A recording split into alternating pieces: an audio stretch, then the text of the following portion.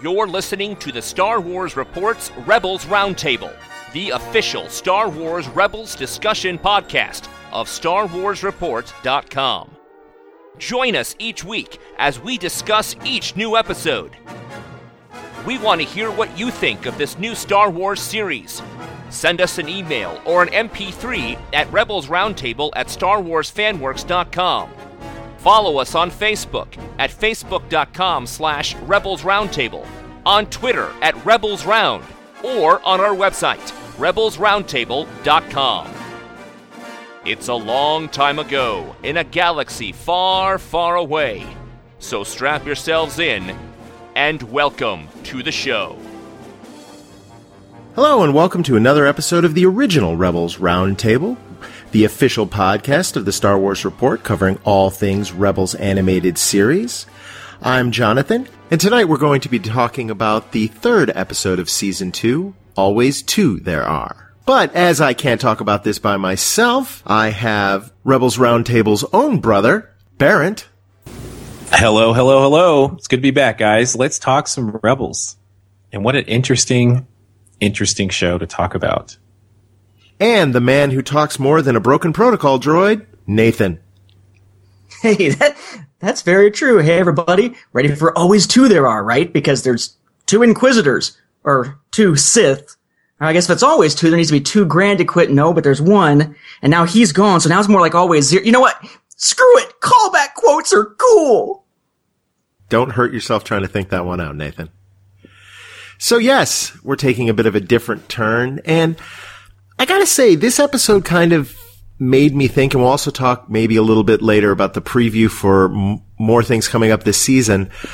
Is Season 2 of Rebels kind of Clone Wars 2.0? Well, I think that is a good question, Jonathan. I think you can argue it both ways. We didn't expect to have so many characters from the Clone Wars showing up in Rebels, did we? I mean, during the promotional stuff that was out there for Rebels, it was kind of really focusing on Ezra and the whole crew, and really wasn't giving up any kind of indication. You would hear stuff here and there of like the voice of Hondo going and visiting the Rebel set and maybe dropping some lines and stuff here and there, but it wasn't really sure if it was for unfinished Clone Wars episodes or if it was for Rebels, and we know now from the previews it is for Rebels, so you could say it's kind of Clone Wars 2.0. I wouldn't say that. I would say that this definitely makes Clone Wars a better show to watch for me and better memories. In fact, and the Clone Wars in itself made the prequel trilogy better, in my opinion. So I wouldn't call it quite 2.0, but you could argue, that's a good argument. I can see how you could get there. Because it's not just the characters that they're starting to pull now. I mean, last week we had, or the last 2 weeks, we had the original clone commanders. Now we have Captain Rex being a ongoing character in the crew.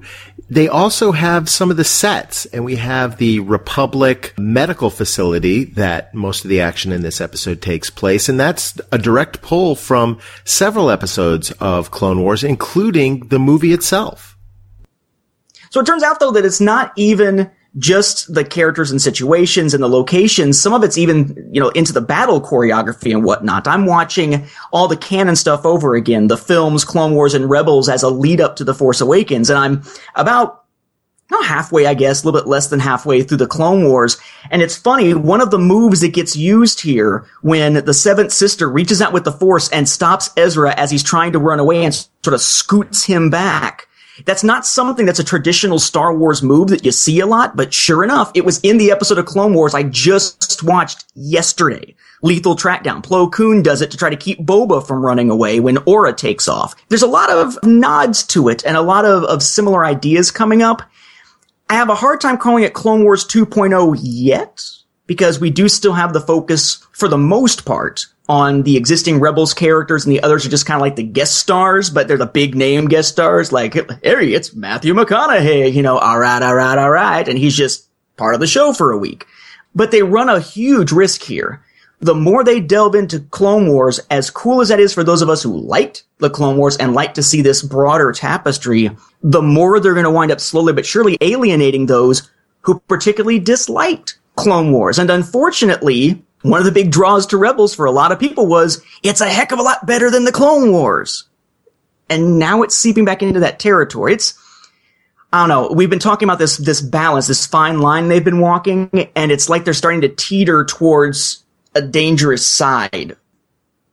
So, why don't we discuss the episode itself? As the episode opens, the core Rebels group is now joined, as I said earlier, by Rex, and I guess Kanan is continuing Ezra's Jedi training. And he brings him into the common room and tells him to levitate Chopper. And this was a kind of a callback. This sequence here was kind of a callback to early in season 1 of Rebels, because you've got that kind of animosity brewing between Chopper and Ezra, and later in the episode between Zeb and Ezra. And Ezra asks, if he levitates Chopper, can he drop him? And that made me smile. I liked seeing that. But overall, I mean, what do you think about this setup? That some of the group is going to separate and go investigate this Republic medical facility? Well, I like to see the training, the Jedi training scenes, right? It's Star Wars. It's a new Padawan. You got to have some training scenes. But isn't he past kind of levitating Chopper by now? I mean, we've seen Ezra kind of take control of like some cave beast to beat the Grand Inquisitor. Now he's still trying to lift Chopper, who kind of sticks to the ground, so he can't really do it. He kind of should be past this now, don't you think? Yeah, it certainly feels pretty basic unless this is like the first step towards another part of the lesson, or if the lesson is on the focusing and discipline and whatnot, and maybe fine-tune control. Maybe he's supposed to levitate Chopper and then rotate him a certain way as the next step, and we just never get to it. What gets me about this scene, it's less the whole, can I drop Chopper, and why is he doing it in the first place? It's two things. One, you mentioned the animosity with Chopper and Ezra, but that was kind of a surprising amount of, for lack of a better term, snarky pranking on Sabine's part. Sabine here in this scene is really kind of weird because she's the one that suggests that Chopper lock it down. And whenever it's revealed that he did, her laugh and the motions they've got with her animation really just do not work. They don't fit. Not the way we know the character, and the animation itself doesn't fit with anything that's meant to look natural. So that was kind of bizarre. And then you've got the ongoing rivalry, which I do like, between Rex and Kanan, how they're, one's the older, more seasoned veteran, but not a Jedi. The other one, younger, less experienced, but has the Jedi abilities and such. And they're sort of jockeying for who's going to be, the top dog and one. They're basically sitting there and dropping their junk out to measure it on the Jajaric table. I wonder how far they can really push that, though. I'm hoping that now that as we get towards the end, there's a little bit of a begrudging respect between them because of a Jajaric game, that we're going to see that start to fade, because I don't know. It plays well the first few times we see these characters interact, but at this point, he's on the ship. He seems like he's going to be among the crew for a while, probably. It's got to dissolve at some point, because this was always a family dynamic. There's a question of, where does Rex fit into this family? Well, he's the crazy uncle. I don't know. I think introducing Rex into this dynamic could be a really good thing, because he does bring this military discipline. I mean, and he basically calls this out in the episode, that Ezra doesn't have the discipline, and to some degree, Ezra doesn't have the common sense that Rex necessarily sees that he should. Now, remember, he got to observe close up Anakin training Ahsoka. So he's seen what the Master Padawan dynamic looks like, at least with those two, as dysfunctional as it was. So his interactions and his background, it'll be interesting to see how it influences the development of Ezra and Kanan as master and apprentice. Yeah, and he was doing a lot of the training too, if you notice. When you mention that he's used to Ahsoka was never really unconfident about her abilities and herself. She was always kind of snarky, and Fly Guy and all that, everybody can remember, but she never was not confident about herself as Ezra is, as Kanan is. And one thing that really stood out to me was, who was doing more of the training there? Was it Ezra doing more of the training, or was it Captain Rex? And Captain Rex is capable of training a Padawan, if in the ways of war. What struck me about the conversation is it seems like there was a disconnect between the way that Rex was goading Kanan versus the way he was looking at the situation. I mean, maybe it's a disconnect. Maybe it's just he's defining Jedi differently. But when he is talking about Jedi abilities and how you combine it with your wits and whatnot, and he's referencing Anakin, who he knew in a time of war as this great warrior. And when Kanan starts talking about doing things more of a Jedi way, he starts talking about, you're just going to talk the Empire into backing down, etc., etc. It's odd. Rex talks about the Jedi one way when it's Anakin as his frame of reference, but when it's Jedi in general as his frame of reference, he starts talking down about them in the exact opposite way he was talking up Anakin. Well, remember, Anakin always was very verbal about how he disagreed with the way the Jedi did certain things. He was not your typical Jedi, and he often went against the dogma of the Order. And as a result, I think that kind of bled off onto Rex. I mean, hey, come on, he was only 10 years old. He was very impressionable. Wah, wah. But no, I would agree that the discontent could certainly whittle down to the troops as we see in modern day and in real life. So Hera gives the assignment, I think it was originally to Chopper and Sabine, to go to this medical facility to collect some supplies. Now, I don't know, what's the shelf date on medical equipment? I mean, Barrett, you should know. I mean, do you think medicine's that good after almost 20 years? Well, the potency goes down. So it's not like food. Well, some of it's kind of like food, but a lot of medicine has preservatives in it. So if you take the medication past a certain due date, it's not like food where it goes bad and will make you sick. I mean, it can make you sick, but the potency goes down. So it's useful. You can still use it. Maybe it was all bandages. Yeah, maybe they're getting some spice. If it's medical supplies, I mean, it could be something like Bacta that doesn't really have a real world equivalent to it. I mean, we don't know because we don't ever see actually inside the containers. All we see is the logo on it that suggests that sort of that late Clone Wars kind of era transitioning into the Empire. But I mean, it could have been, it could have been medical droids from it. It was just medical supplies, generic, because they were going to a medical station, generic. In any case, Ezra decides to tag along because doesn't want to get between the, if you'll excuse the term, almost the pissing match between Kanan and Rex. And so the four of them go off to this station. And I have to say, the visuals here looked really good. I thought that the way that they depicted this station, kind of after all this time was really cool, even to the point where when the door opened, there was that little puff of debris that came out. I just thought they did a really nice job with it. Yeah, I noticed that a lot of the lighting effects were really well done in the station. I mean, the station itself was a cool enough design. It sort of fits as the rundown horror movie type set. But there's moments, for instance, where the fifth brother will come out with his lightsaber turned on and there's smoke from the explosions of some detonators. And the light is what's the term, I guess, diffusing or whatever. The light looks sort of muddied and spread out and different from his lightsaber because of that debris that's in the air. And I think it's a little bit of a fiery glow also. I mean, they're really sort of taking the bar upward, especially for those who, like me, have been recently looking back at old Clone Wars stuff where there was such a jump between season 1, 2 to 3 and onward. I mean, compare this to where we started with the Clone Wars and there's no comparison. But this definitely is kind of for lack of a better term, the horror episode, isn't it?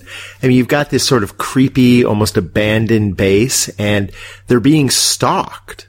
They don't realize it at first, but as they're moving through this base, there's like these little probe droids that are spying and hunting them. Now, those were, to me, a direct callback to, and Nathan, you're going to have to help me with the name of the Clone Wars episode, but it was the one where Anakin and Obi-Wan are traveling with Satine from Mandalore to Coruscant. Voyage of Temptation. Weren't those little droids a callback to that? It's similar. I don't think they were actually probe droids, if I recall, but I should know. I watched it the other day. They definitely got that cool horror vibe. Of course, they also almost, I mean, maybe it's just the Ezra connection, but at the end when one of them claps, or goes, "Voo," or whatever he says whenever they escape, really reminded me of from Aladdin, but that's kind of a whole other thing.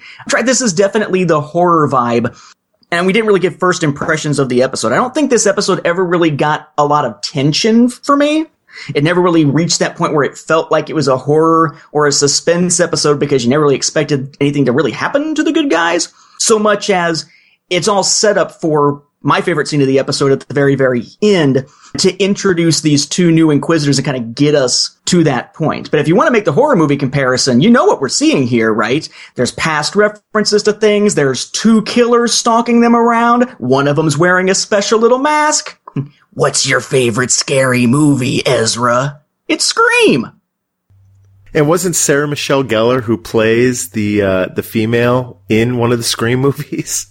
My first impression of these droids was pretty cool because aren't these kind of the droids that were introduced in episode 2 that were causing havoc to Anakin's ship when he was going after the bounty hunter?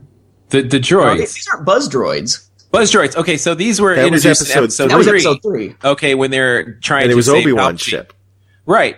Obi-Wan ship. Okay, so you may want to start over with that one. Saying no, I don't want to start over. I've seen parts them of that before. sentence were actually accurate. They're painted black now. Okay, they're in disguise, so it took me a little while, but we've seen these before on the big screen.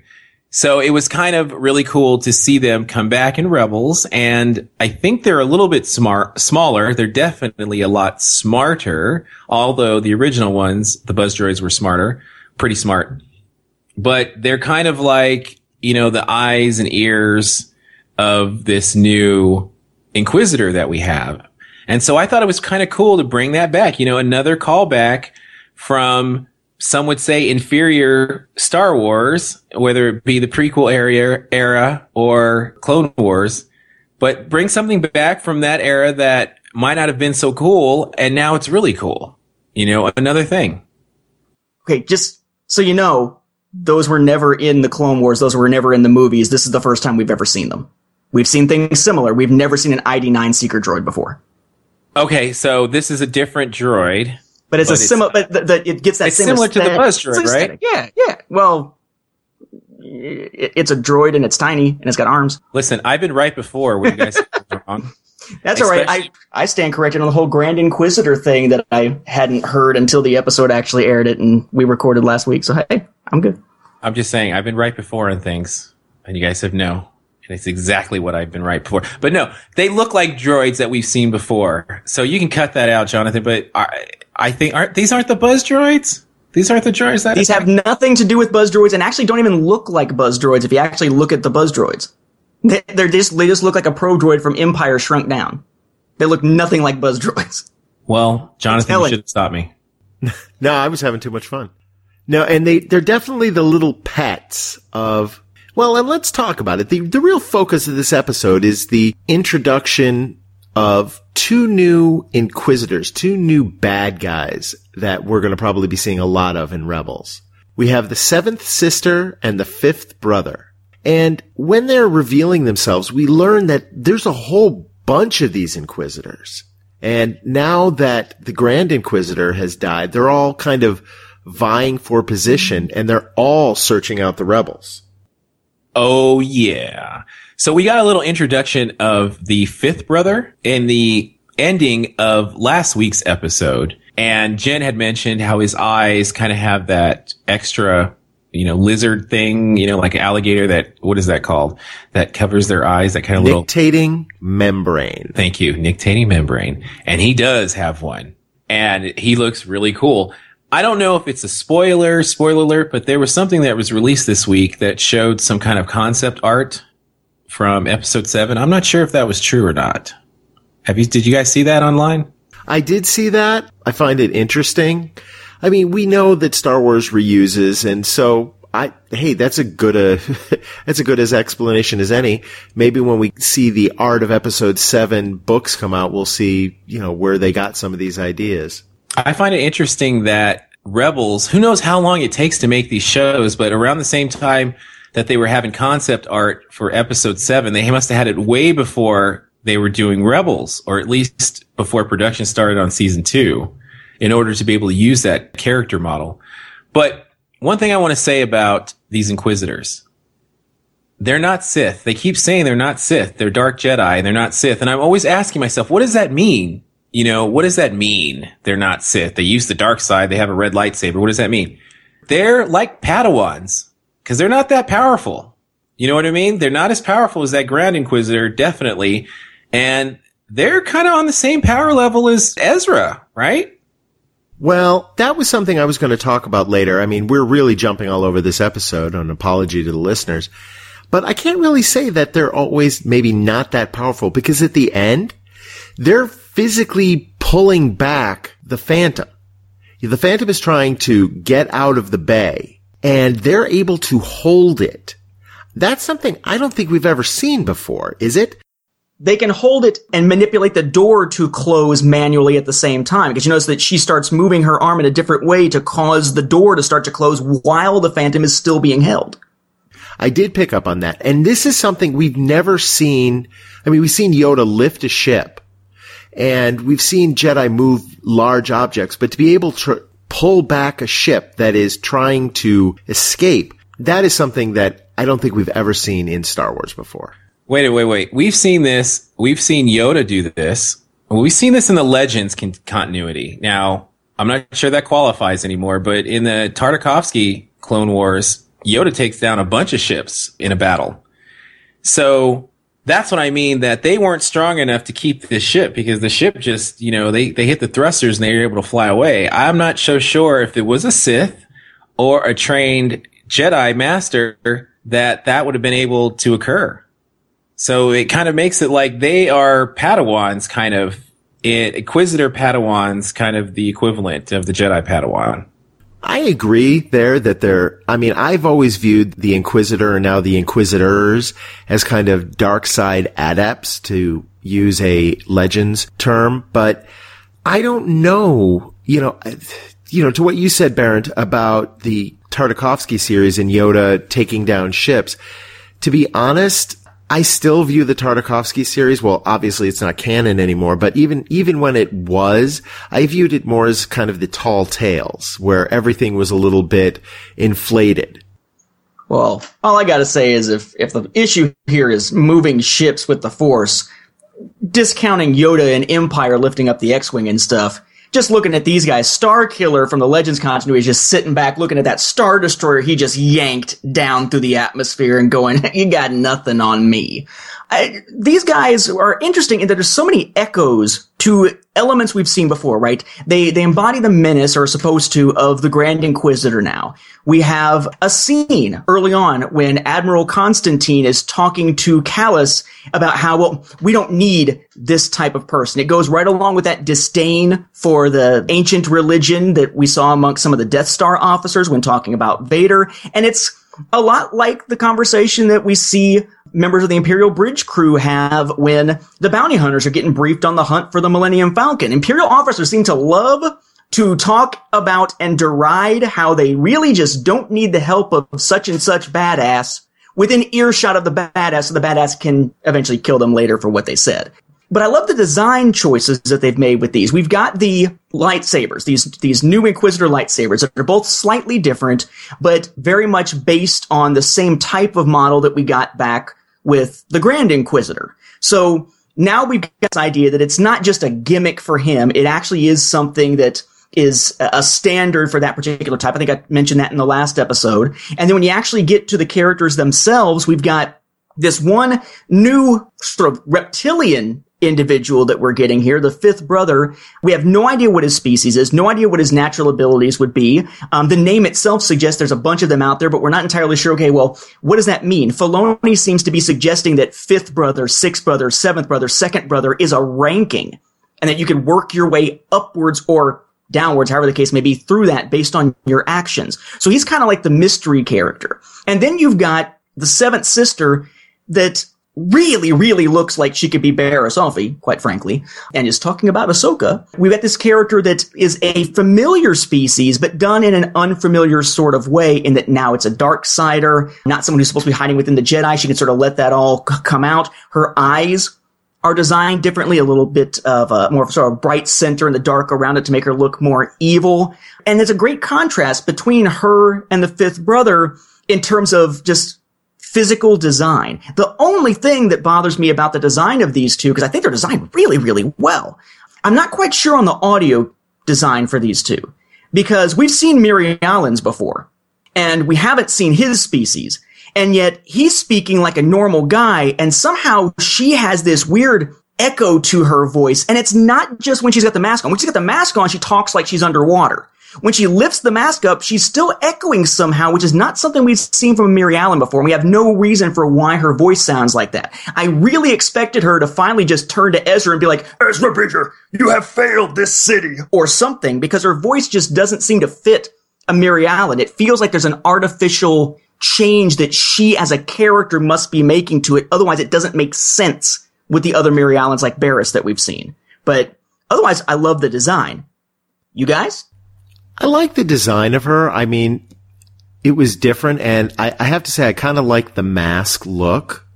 Her whole outfit was, I don't know, it worked for me. But the thing that I especially liked about this character was her personality. It was kind of a hybrid of things that we've seen before. You know, we got some of the, I guess now Grand Inquisitor. For me, I got a lot of Asajj Ventress out of her. That kind of playful, where at times she's almost flirting with Ezra, which was uncomfortable in its own way. Yeah, I miss Asajj. Part of me kind of hopes it was Asajj. Didn't we spoil? Yeah, I think we did. We did. We spoil it last week. Go ahead. No, just saying it can't be Asajj. Make sure you read Dark Side. Right. That's why I guess that's part of me wishes it was, but it's not. I like the way she looks. I think that her design is better than the Fifth Brother's design. Actually, she has her little cogs, her little Imperial cogs on her shoulders, and the cool mask and the helmet. And you could see how someone who could turn that into a cosplay outfit. Now, you'd have to look like Lou Ferrigno to cosplay as the Fifth Brother. And one thing I noticed about not only their look, but their look does coincide with kind of their personality. She's kind of sleek and like you said, kind of sexy and stuff like that. And he's kind of, his character is kind of brutish, and he's not really that smart, which I don't know if I like that much, that he's kind of like the oafish, savage, oppressed character now that we have. You know, I want my Sith to be smart. You know, I want them to be cunning, all of them to be cunning. I know they can't really do that, but then introduce one at a time. You know what I mean? Maybe I'm just kind of nitpicking here, but I don't think these Inquisitors are evil enough. They're definitely not as evil as the Grand Inquisitor. I don't know if it's evil so much as it's just, I mean, we know they're not on his level if they were his underlings, basically, and now jockeying for position. And coming out of having just seen the Grand Inquisitor, having just seen Vader, even Tarkin to a degree, these don't feel as much of a threat as some of the other threats that they've faced. So they get this great episode to introduce them, that's supposed to be all suspenseful, but the characters can't really be hurt, at least not in the long run, as far as we know. And then here's these two that come in, but they feel like they're the JV team, essentially, as far as the Inquisitors go. As for the voice, though, let me toss this one out. I had one theory about why the voice would be modulated on her instead of him.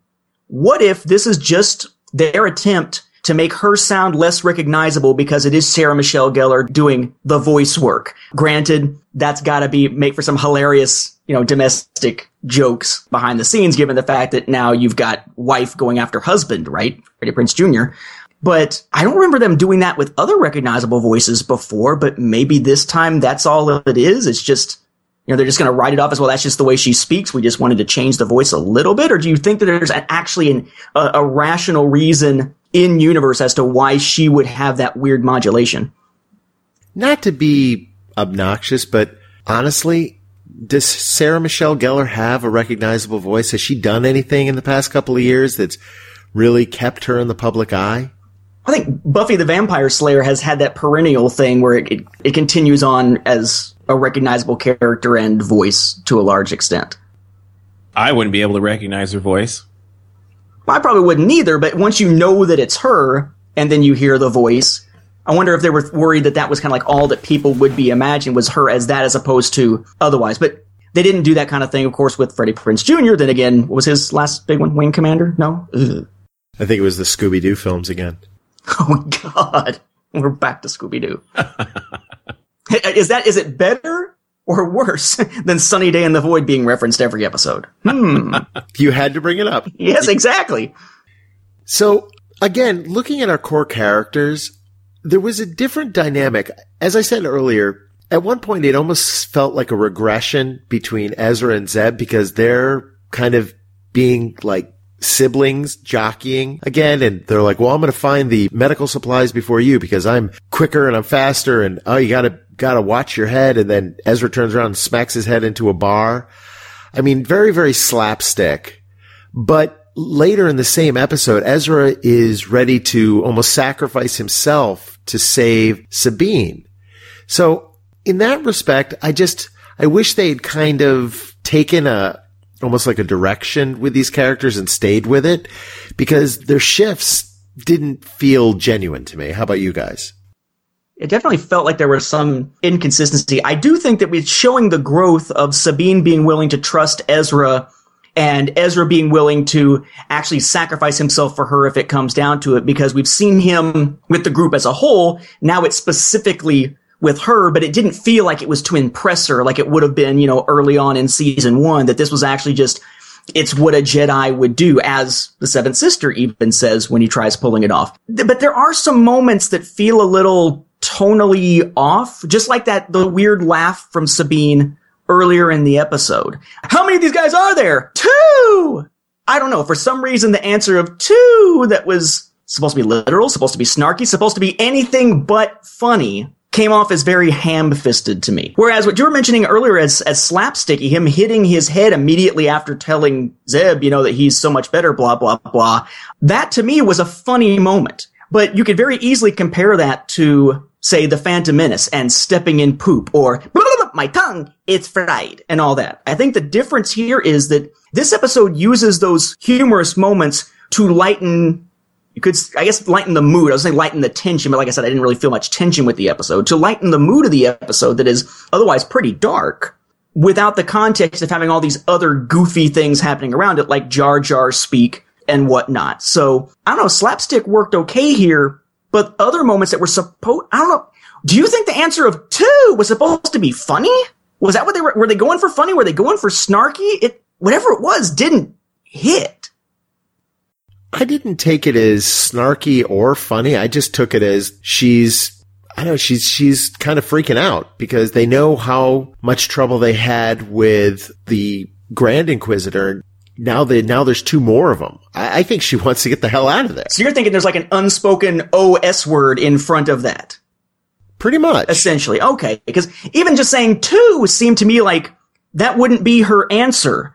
She's the one who's supposed to be more tactically sound than Ezra. She wouldn't just declare that there's 2 until they knew for sure that was all that there were. But you're thinking more of it just like an exclamation of, holy crap. I could go with that. Well, one of the things I want to know, and I'm not sure if I missed it during the episode, how did these Inquisitors find out about this mission of theirs? Did I miss something there? Did they just pop up and show up and nobody questioned that? Well, I caught this on the second viewing. The sister says that her pets let her know that they were there.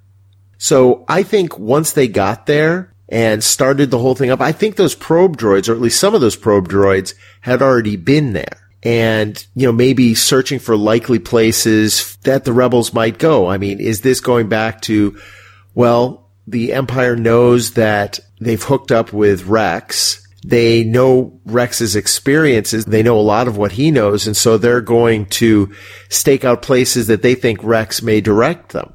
Well, isn't this supposed to be a place that Rex didn't tell the Empire about? That's the whole point of them going to this thing, right?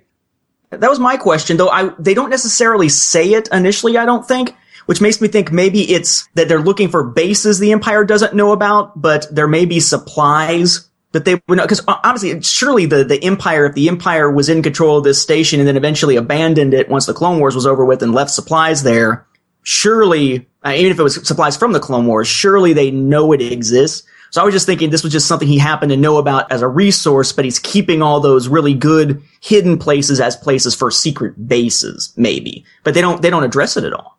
Well, they do in a way, because I think, and I can't remember, I think maybe it's Ezra that talks about, well, maybe we should remember this for a possible base. And is it Sabine or Zeb who goes, no way, I don't think they were going there looking for a base. They were going there simply looking for supplies. And this wouldn't be a terribly good place to have a base because, well, I mean, when they turn on the lights, the Empire knows almost immediately. I don't think that this was explained very well. I mean, these Inquisitors have just got introduced. Why would her pets actually be on some base out in the Outer Rim or wherever this base was, just out of the blue? I mean, how many of these things are around? I don't think it was explained very well. I think it's kind of a MacGuffin that we have to just accept that they found him. But my question to you is, Vader knows that Ahsoka is alive. He tells the Emperor this. The Padawan of Anakin Skywalker is still alive. And he sends these two. Do you think this is a case of Vader not really wanting them to get caught? That he's sending these two kind of low-powered, incompetent Inquisitors to go after him? Because why didn't they send Sister 1 and Brother 1? I don't think that Vader necessarily sent them. I think he tasked all the Inquisitors to go search these people out and search out Ahsoka. Well, they even say that in the episode about how, now that the Grand Inquisitor is gone, you've got all the Inquisitors, tons of Inquisitors on your butt now. So yeah, there's some among many. And remember, this wasn't Vader's choice. This wasn't Vader saying, well, I'm going to send the Inquisitors out after them. I don't want to go after Ahsoka. I don't want to go after Kanan and Ezra. Remember, that was Palpatine telling him at the end of Siege of Lothal, send the Inquisitors. You got other work to do. Send the Inquisitors. They'll let you know when they find them. You're not wasting your time on a search. We even compared that, if I remember, to the Legends thing of the don't spend all your time searching for, Jedi who might have survived. You've got other responsibilities. So Vader seems like he's just waiting to get a call from these guys. And who knows, probably maybe that's where the next episode or 2 episodes or whatever finally come down the road, where this encounter finally draws him back into the fray. I'm more concerned about just, man, this idea that, well, they know that Ahsoka is out there. There's a couple things that stood out to me in that scene where they have the conversation between Ezra and the Seventh Sister, where he gets in some nice verbal barbs along the way. I love I'm not talking to you. He can mouth off all he wants if he doesn't believe she's going to kill him. But we have that moment where Ezra is being questioned. He says, the Jedi are dead, or the Jedi are all gone. And his answer is, not all of them. Well, damn, Ezra. Maybe she didn't realize there were more than just you or just you and Kanan. Maybe you just let it slip. Now, granted, she then immediately confirms we know about Ahsoka, but that was a heck of a breach of secrecy for Ezra. And then in her part, when she says, oh, we know of Ahsoka, and his reaction, it's interesting the way they play that and how they emphasize the reaction, which again makes me really hope that there's more into that than just the way the scene played out, and that somehow or another we will eventually find this as Barriss. Because Mary Allen, female, Darksider, we have no idea what happened to Barriss other than just supposedly going off to prison. Palpatine certainly knew all about it. And here she seems to be having this interesting reaction and this bouncing back and forth with Ezra at the mention of Ahsoka.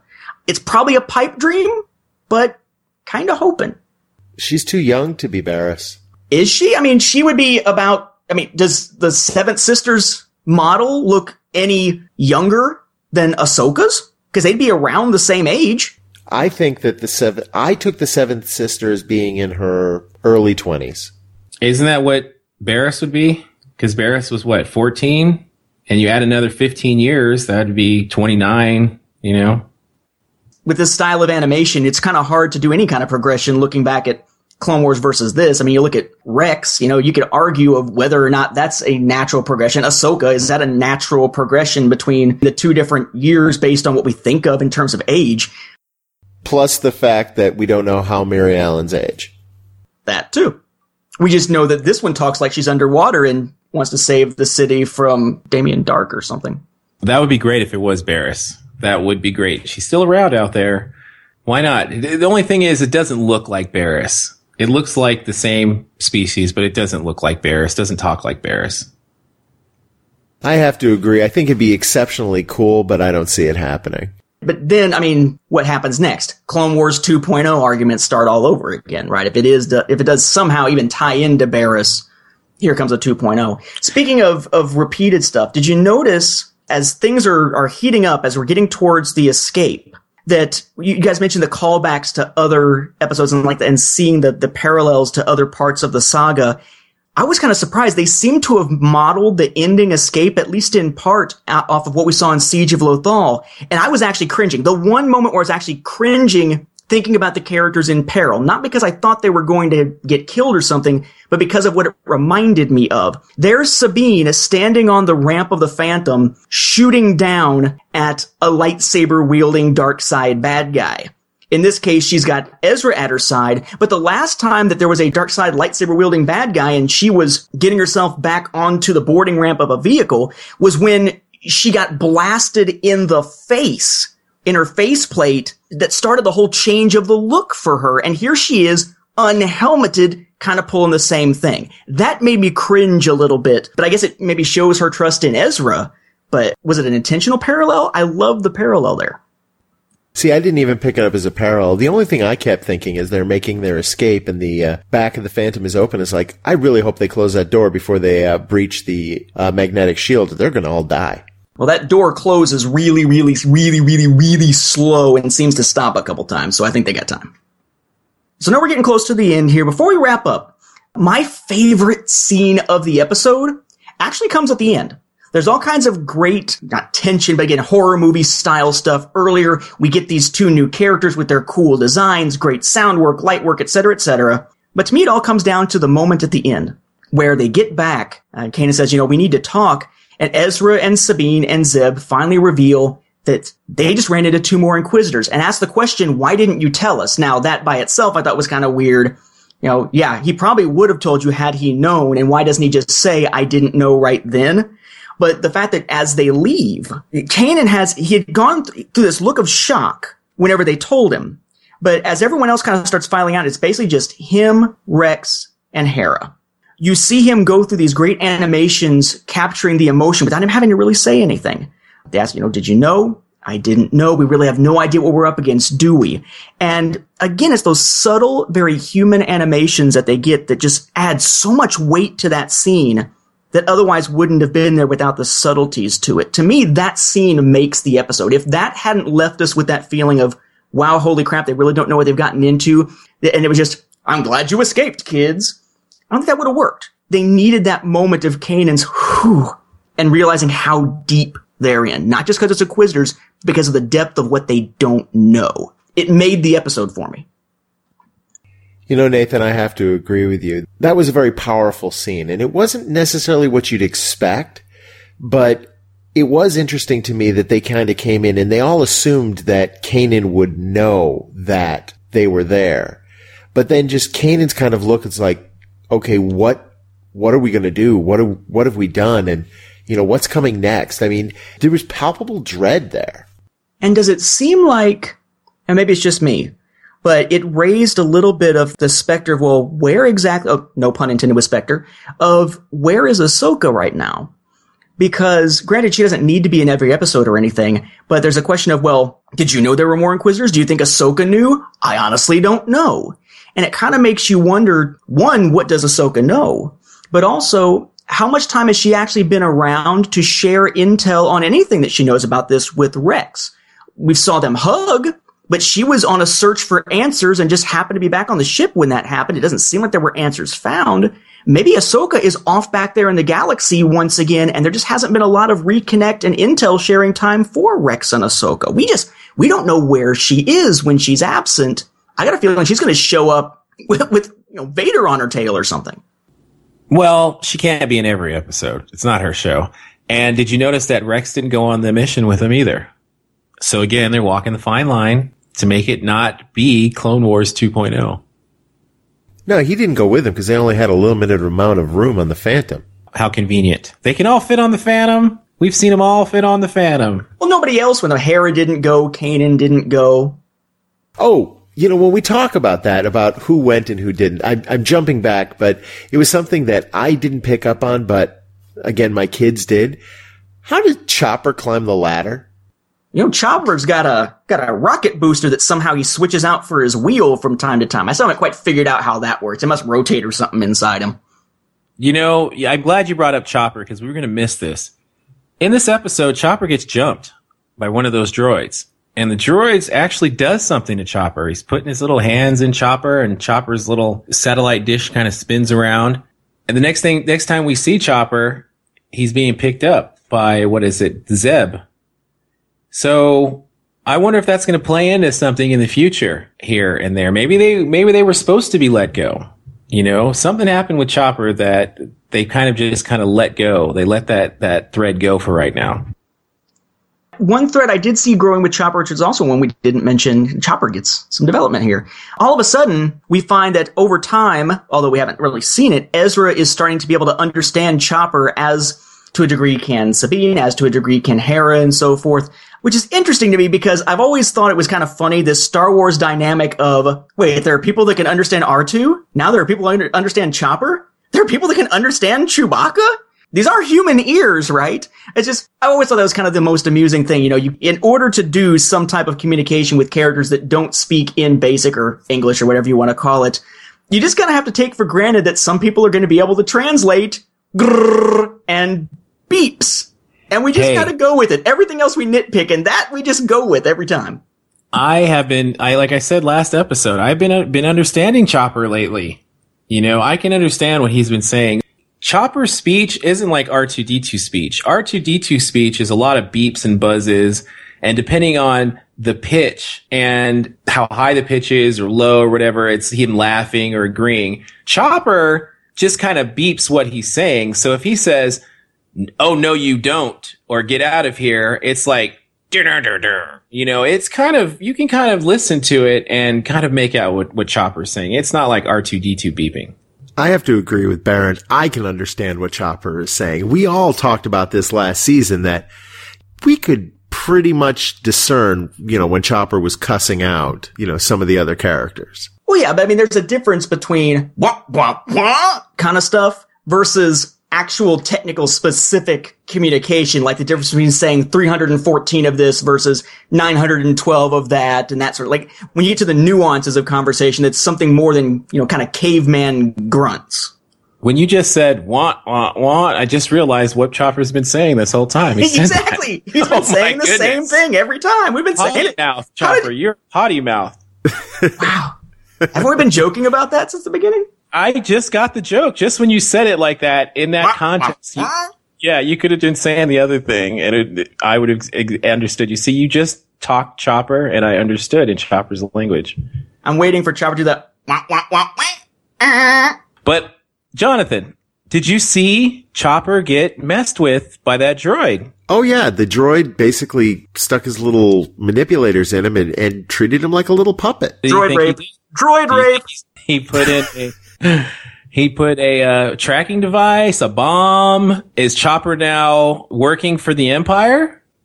Well, I don't think so. Certainly they could have done that, but I think when the probes were done with him, they pretty much left him for dead. And it took Zeb kind of stumbling over him and getting him working again by hitting him. Whatever. I thought it was just that the droid was just turning him off, right? He's been zapped, but okay, we need to make sure he actually doesn't come back to again. So click off, just like you can switch C-3PO off.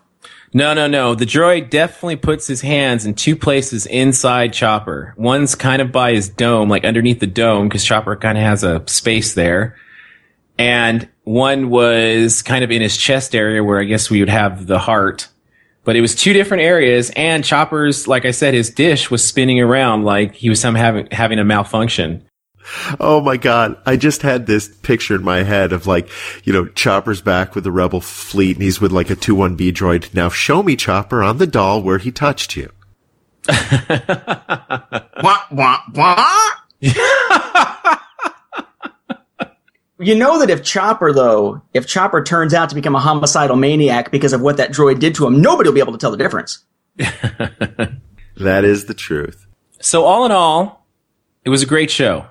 I think that it kind of stayed away from the slapstick. It has to give us some moments of levity. It can't be too serious, like you mentioned, Jonathan, but It was a good episode.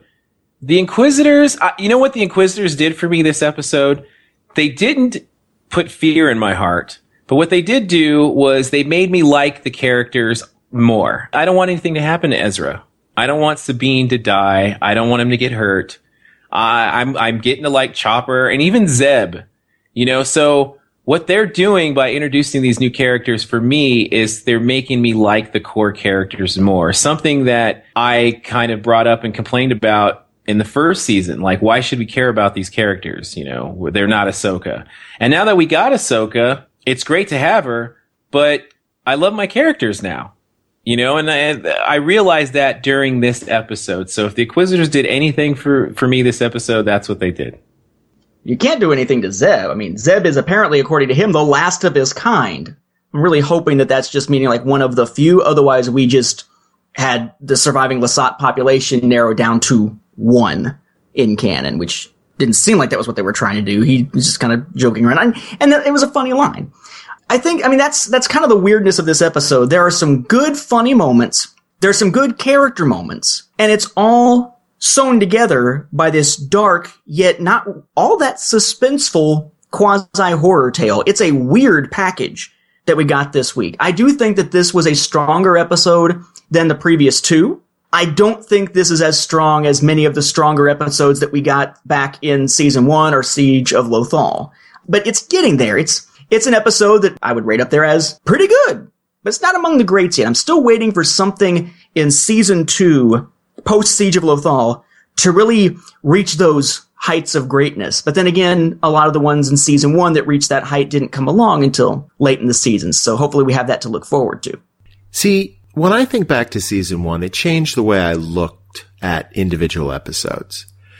I see this as a chapter in a greater story. We talked a lot about that as season 1 wrapped up, is that it was one overarching story that had different components to it. And that's what I see this episode as. As a standalone episode, to be honest, I thought it wasn't all that great. I thought it had some really good components, but as part of laying the groundwork for these 2 new Inquisitors, that I think we'll look back on this episode, maybe in a couple of weeks, maybe in a couple of months, and say that that really did set the stage. Now bring on the next Inquisitor, the 3rd Piglet, the puffer pig with a lightsaber. You know, you have a problem. One of these days, you know, we got to talk about Sabine's last name and if it has anything to do with Kylo. Because they're both Wrens, right? Except one's got a W.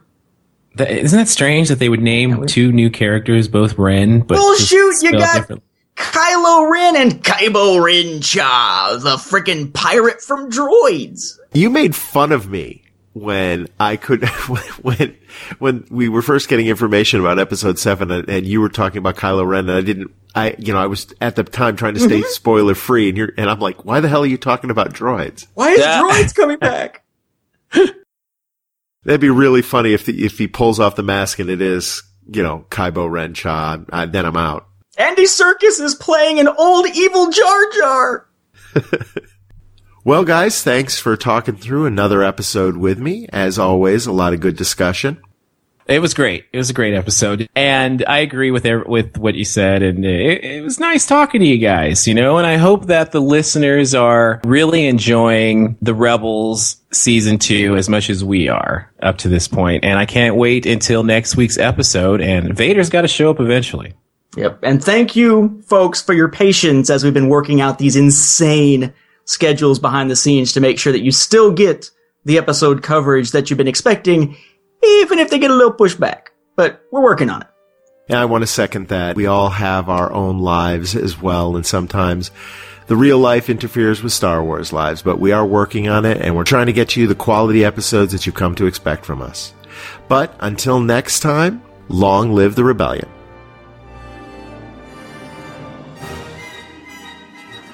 Thank you for listening to this episode of the Star Wars Report's Rebels Roundtable.